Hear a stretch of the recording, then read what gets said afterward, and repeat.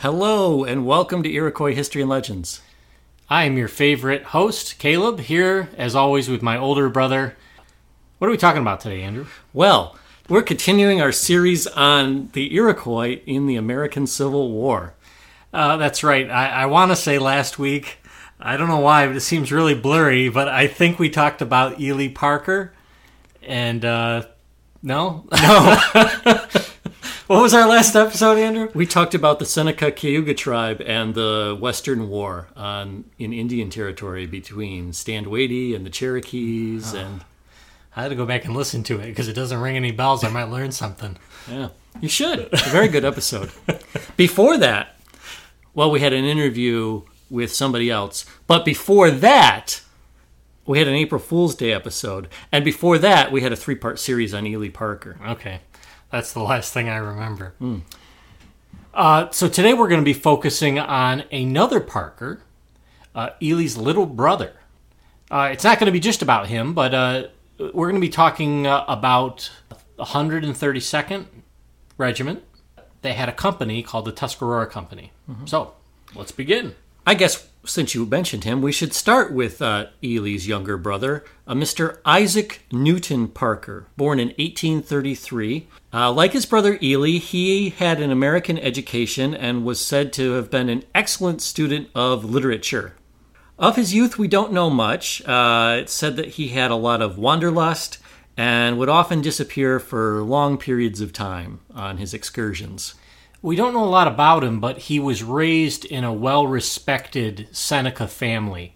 His father was a Baptist minister and a war veteran from 1812. And his mother was the granddaughter of the Seneca prophet Handsome Lake. And we've talked a lot about him. You know, he's probably appeared in 15 different episodes over the year. But these are basically like kind of minor nobility amongst the Seneca and the Iroquois. Even though they had no nobility. Yes, but as far as influence, like everybody knew who the Parkers were. We mentioned briefly in one of our past episodes that the Parker family became introduced to a man named Lewis Henry Morgan. He was that guy we talked about that had this Indian fan club in Rochester, New York. And they'd all get together and dress up as Indians and have a good time. But he really was fascinated with the Iroquois, their culture, and their history. And he went on to publish the book League of the Iroquois. And if you've ever done any reading, this book will pop up because it was the book for 50 years. He's known as the father of American anthropology because he was the first person to actually study a society and culture as a whole and document it. And throughout this book, you'll see illustrations of Haudenosaunee people with tomahawks, wearing wampum belts and things like that. And for almost all the pictures, it was one or another of the Parker family posing for this book. Lewis Henry Morgan and his friends pulled strings to get all of them educations. And in 1850, Newton Parker and his sister Carrie were sent to a normal school in Albany. And by normal, you mean... Yeah, this is one of those things people read it and they instantly think, oh, so they got to go to a normal school, unlike everybody else had to go to some, sub-grade school. But in the old days, a normal school was like the equivalent of Genesee State University for teachers' education. It was a teaching school. If you wanted to become a teacher in a school, you had to go to a normal school. That's what they were called. So... And actually, in China, that is still what they're called. A normal university is a teaching education university. In October of 1860, he went to Onondaga to attend the yearly Six Nations Council gatherings. Around this time, he began thinking it'd be a good idea to actually write down the stories of the Iroquois veterans from the War of 1812. These guys were getting up in years now, and he wanted to make sure that this history was not lost. In 1859, he began writing to a young woman he met from the Cattaraugus Reservation named Sarah Jemison. And 2 years later, they were married. And then the war broke out. Andrew, is she a direct descendant of Mary Jemison? I've not done research, but most people with that name would be. So based on the timeline here, she's probably a granddaughter. Mm-hmm. But I did not check. Yeah, the records weren't always that great, especially because we were using their Christianized names, and they weren't always. A lot of times they were spelled differently, so the records are really tough to look back. I tried to find some other things on her, but couldn't find much. But so the war broke out. Then what happened, Andrew? Well, do you want me to give you the entire history of the American Civil War? I think most of us if probably... you can sum it up in about 10 seconds, go ahead. People thought slaves, yeah, we want them. North said, no way, man. And the South said, don't infringe on our rights, man. And the North said, oh, yeah, what are you going to do about it? And they said, we're going to attack our forts and we're going to succeed. And the Union said, you can't do that. And they said, want to bet? And they did it. And then a whole bunch of battles happened. Okay, that took too long, but I'm sorry. Good try. When the war broke out, you have a whole bunch of Native Americans who maybe they have some sense of patriotism, maybe they have an urge to distinguish themselves amongst their community, maybe they're just bored and think it would be a good time, but a lot of Iroquois tried to sign up to join in the Civil War. And were promptly rejected. Newt Parker was one of these guys. He tried, and then he tried again a second time. This time he left the reservation and went to Geneseo, but when they found out he was an Indian, they promptly discharged him after he enlisted. Not a total loss for him, though, because, you see, he had already been issued a full uniform, and so he thought, well, might as well keep it, and he wore the thing home. As 1862 started to slip by, so we're a year and a half into the war, some encouraging news came. Encouraging, I guess, if you want to join the war, not so much because the war was not going well for the North. The federal government was looking to enlist 300 Indian men from western New York, and, yeah, like I said, I'm sure it had absolutely nothing to do with the fact that tens of thousands of Americans had been killed in the war so far. Anyway, Newt and 24 other men from different Iroquois communities were finally accepted, and subsequently they were placed in Company D of the 132nd New York. This company became a very integrated group of men. It consisted of both Seneca and Tuscarora Indians, as well as first-generation German Americans and some natural-born Americans. Usually, in regiments, you would call every company by a designated letter. But no one called this company Company D. To everyone in the Army, it became known as the Tuscarora Company. Ely wanted to join this group, as we mentioned in previous episodes, but he wanted to get in as an officer. But his offer for a commission was never accepted, and so he refused to join because he thought that his giftings were going to be wasted on just being some regular old sergeant. Andrew, it's kind of lost on us because the way that our military works today is so different than it was back then. But traditionally in the U.S. Army, the commissioned officers would be well-respected members of the community where the regiment or the company for the regiment was raised. So it wasn't outrageous for Newt Parker to expect a captaincy or minimum a lieutenant's commission because he's educated and he's already has all the influence amongst the Native Americans of the area. So Ely wrote to his brother during the course of the war, and as an inside joke to them, he would often address the letters to Sir Isaac Newton. For you uncultured people out there, Isaac Newton was the guy that invented calculus and discovered gravity and pretty much figured out how physics works. Even though Newt couldn't get a commission, he ultimately ended up accepting an enlistment rank as an NCO, that's non-commissioned officer in the Tuscarora Company. At the time, it was not uncommon for NCOs, especially senior sergeants like first sergeants, to be offered commissions at later dates. As you know, people quit or get killed. You know, if your second lieutenant gets killed and you have a very competent, well-educated sergeant, you might promote him and give him a commission. So I'm sure that played part of the role on him second thinking this. They said, okay, come on as a sergeant. And he said, okay, that's good enough. Several Iroquois were given positions of leadership, mostly as non-commissioned officers. There was a corporal and 2 sergeants. And there was also someone named Cornelius Cussick. He was the man who helped enlist all of the Iroquois, and he started as a second lieutenant. One man wrote that the group would be like the 300 Spartans led by Leonidas.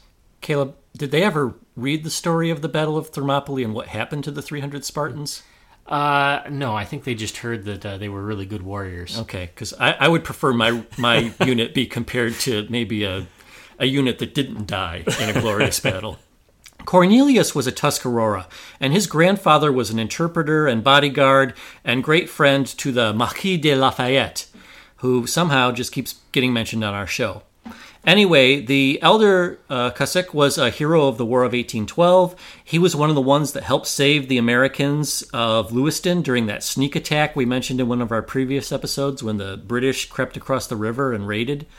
Cussick himself was a Tuscarora sachem, but he ended up giving up his antlers to be in the army. At the time, the crowns... crown makes you think of a king, but crowns were just what the sachems, the senators, wore in their traditional regalia and when they were at meetings. And if you remember from our Confederacy episode, you know that there is this sense of checks and balances in Iroquois government. You could not be a sachem and a war chief at the same time, so he literally passed off his antlers so that he could join the war. After their training was completed, the 132nd was sent to Washington, D.C. at the end of September 1862, and a week later they were assigned to Suffolk, Virginia, under the command of one General John Peck. I just mentioned that because we happen to be friends with one of his descendants. So Alex Peck, if you're listening, there you go. Yeah. You get your great-great-great-grandfather got mentioned in an episode of Iroquois History and Legends. Their main jobs were improving the defense network of the local camps and forts. On Christmas Eve, they were given new orders to head to New Bern, the second largest city in North Carolina, to protect the pivotal railroad junction there. These rails were like the bottleneck, the access point for the entire state. By January of 1863, Cussick was promoted to first lieutenant, and so Mr. Cornelius had become a legend in the Army by this time. They started giving him a nickname. They called him War Eagle. Newton Parker wrote that the integrated soldiers were getting along well with one another, and there's no instances recorded anywhere in his journals or letters that hinted that there was any kind of ethnic tension between any of the different groups of men. And then later, Newton Parker was also promoted from corporal to a sergeant, a special kind of sergeant. He was honored as the color bearer. And are you familiar with a color bearer, Caleb? Well, Andrew, lots of people have heard the rank ensign. And a lot of people don't realize that ensign means flag or flag bearer. So, insignia. So traditionally, the youngest commissioned officer, his job would be to hold and protect the banner. So they called them the ensign. So ultimately, in everything but the American Navy and maybe Coast Guard, we ended up switching to the rank second lieutenant. So he's basically being given what is normally a junior commissioned officer's honor, even though he's just a senior non-commissioned officer at this point. And the reason that this position was often open was the Confederates had a very particular strategy, purposely trying to take out the flag bearer. I don't know if that's really unique to the Confederates. I think by this point in human history, people realized, hey, start taking out the leaders. Yeah. And yeah, because they were probably a mid-ranked officer. You could figure out who they were. And if the flag fell, somebody else had to pick it up, and so it just slowed down the units by a little bit. And it was also demoralizing. If your flag fell, people would look and think, oh, maybe the whole regiment's, I just saw the regimental colors fall, we're being routed, and people may panic. By February of 1864, they were still stationed there, so we're looking at a year has passed. But their cushy jobs are about to change. There's this Confederate general named General Pickett. If that sounds familiar, he's the famous guy from Pickett's Charge at Gettysburg where he lost all his men, and Lee asked him where his unit was, and he says, I have none. Anyway, he was given the task of dislodging the Union from New Bern to free up the rail lines and try and capture some supplies.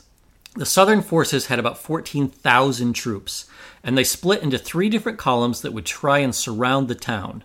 Meanwhile, a naval squadron would coordinate at the same time, and 14 of these small ships would travel up the Neuse River to support them and try and capture the Union ships that are harbored and docked along the river and bay.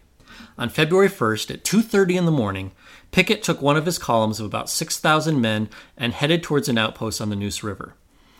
It was defended at a bridge crossing over Bachelor's Creek, but Pickett didn't really have any intel, and he had no clue how many men stationed there. Any idea, Caleb, how many there would be stationed at this pivotal bridge crossing? Probably 1,000, couple thousand. It turns out 11. 11,000? No. 1,100? No, 11. 11 men of the 132nd, with another lieutenant from Company G, Abram Haring.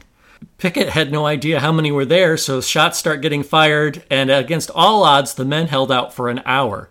Pickett was too scared to charge in the dark since he didn't know what he was getting into. Maybe his experience at Gettysburg had taught him to be more skittish. After about an hour, some men from the Tuscarora company came up running in to reinforce the picket line.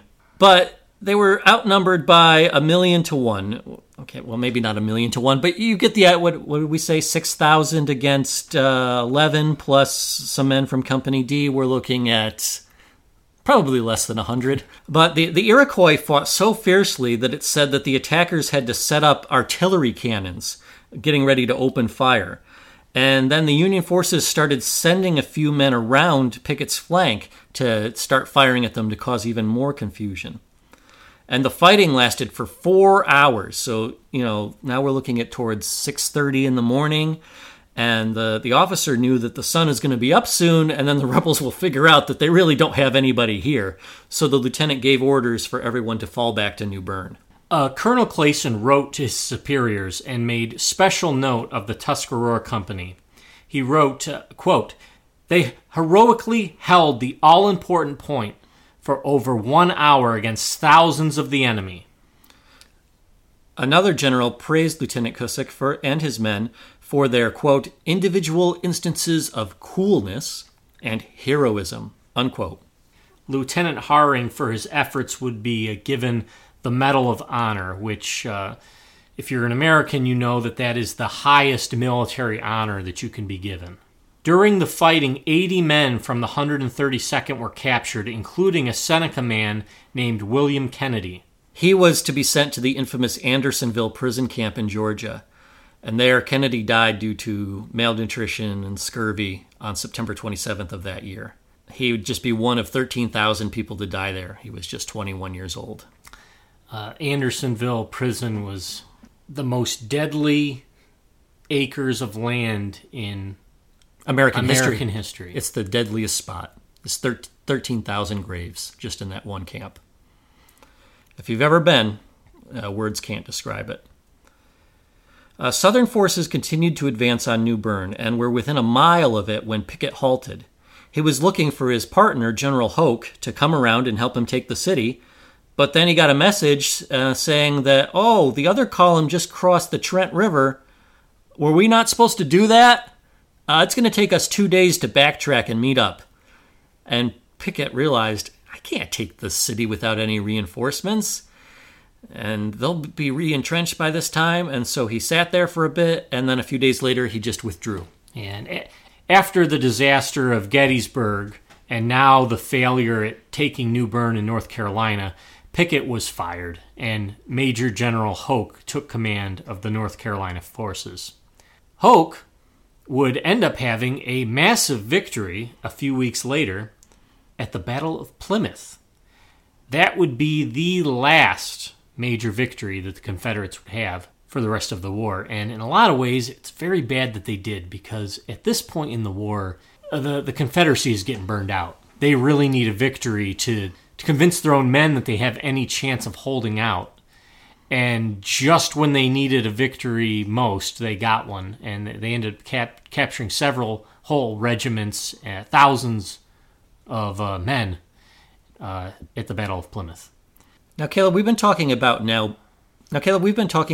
Bern. And if that sounds familiar, it's because we've talked about this place a lot before. If you go all the way back, we did a 3-part series on the Tuscarora War. And New Bern was the colony that was established by Christopher de Graffenried that set off the whole Tuscarora War.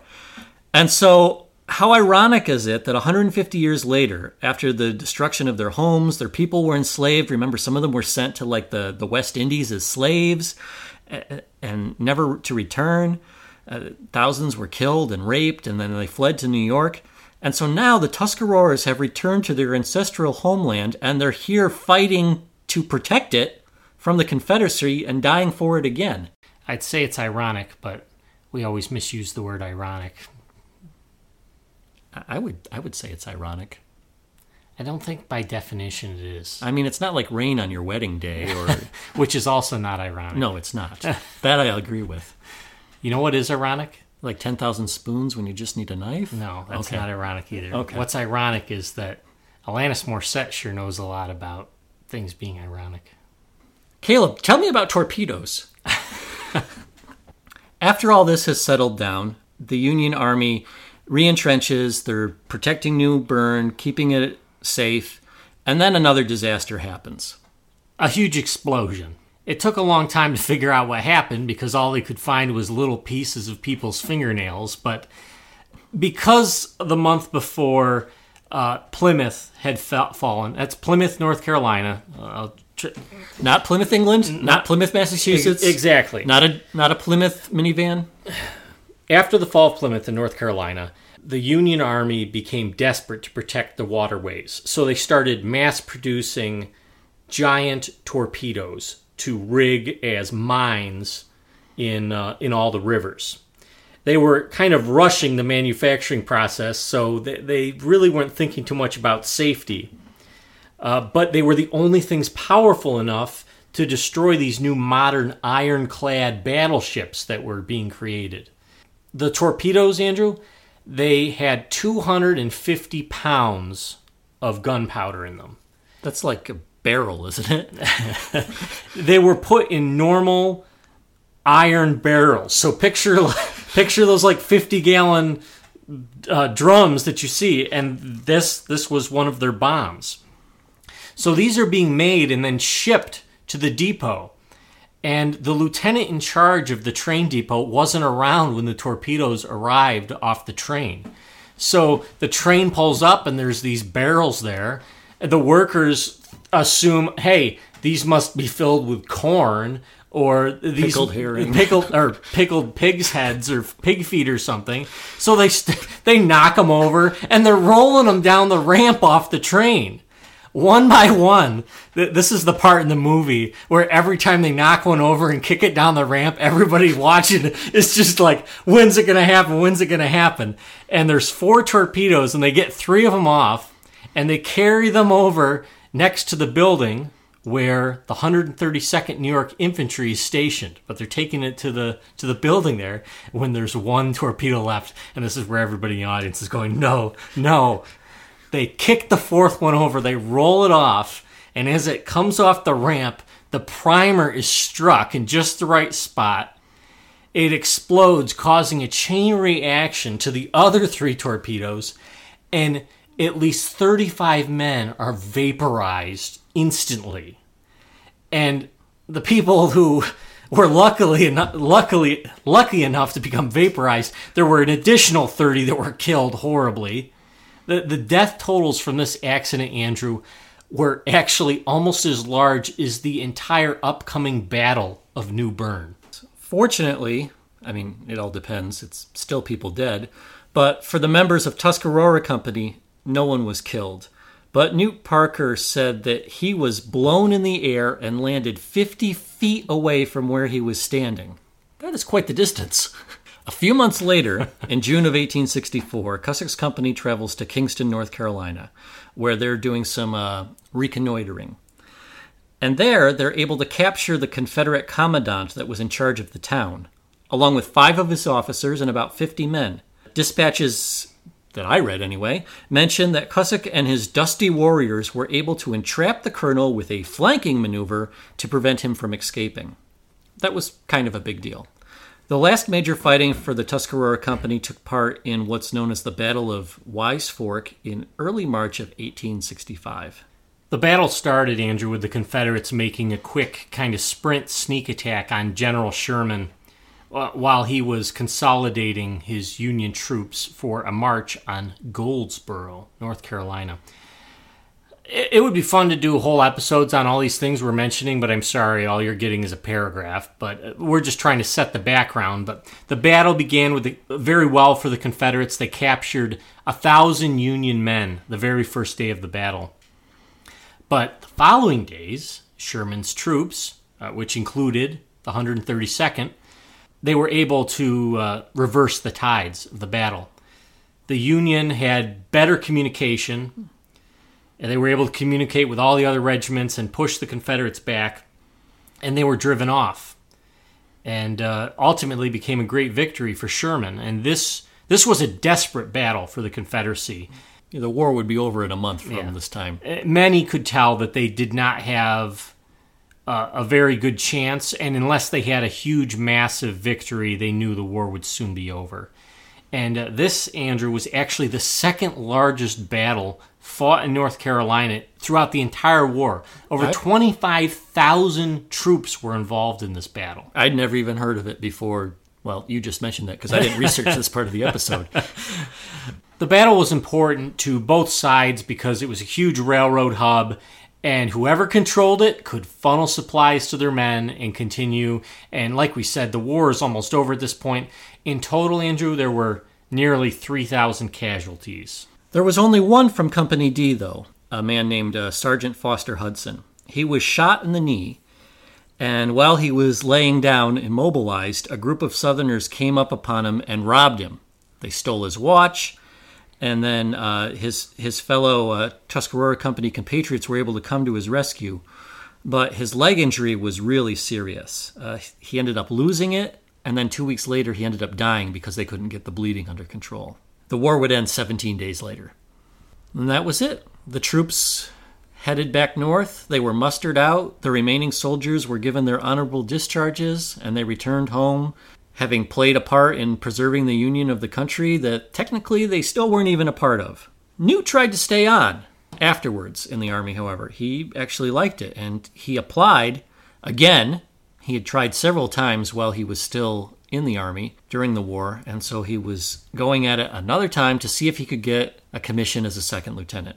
In late 1866, Lewis Henry Morgan, the anthropologist who we mentioned before, wrote him a letter of recommendation saying, quote, Mr. Parker is a Seneca Indian, the youngest brother of Colonel Ely S. Parker of General Grant's staff, and is the equal of his brother in capacity, unquote.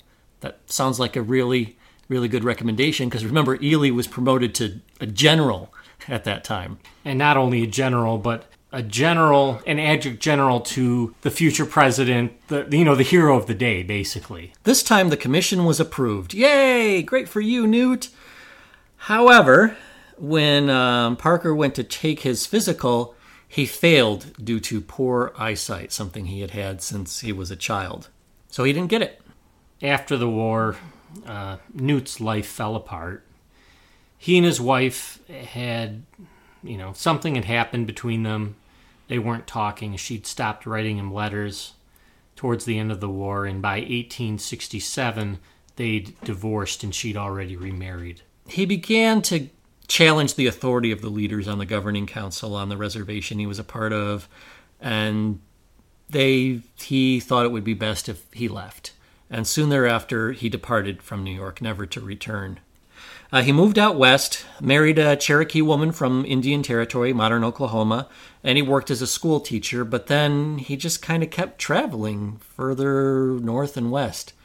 By 1870, he was in Montana, and that's where he died. It's said that he had become ill and fallen on his horse while traveling across the prairie with a group of companions, and nothing doing, you're out in the middle of nowhere. They just buried him where he fell. After the war, Cussick remained in the U.S. Army. He enjoyed it too, and he was able to get an appointment. And he eventually was assigned to the Dakota Territory. And as soon as I read this, Andrew, I'm like, well, this is one of those dark parts of American history. And here you have a guy that finally gets his commission, and he's going to be going to the Indian Wars. What could possibly be happening in the late 19th century out in the Dakotas, Caleb? He actually was promoted to captain, and he would end up facing off against famed Lakota leader Red Cloud and somebody you may have heard of, Crazy Horse. Yeah, I've heard of them. But Andrew and I only focus on the eastern nations, so I'm sorry. You'll have to go and... I believe History on Fire has a Yeah, I was going to say, History on Fire has a whole series on them. So, listen there you go, Daniele Bolelli. You got a free plug. You better return the favor at some point.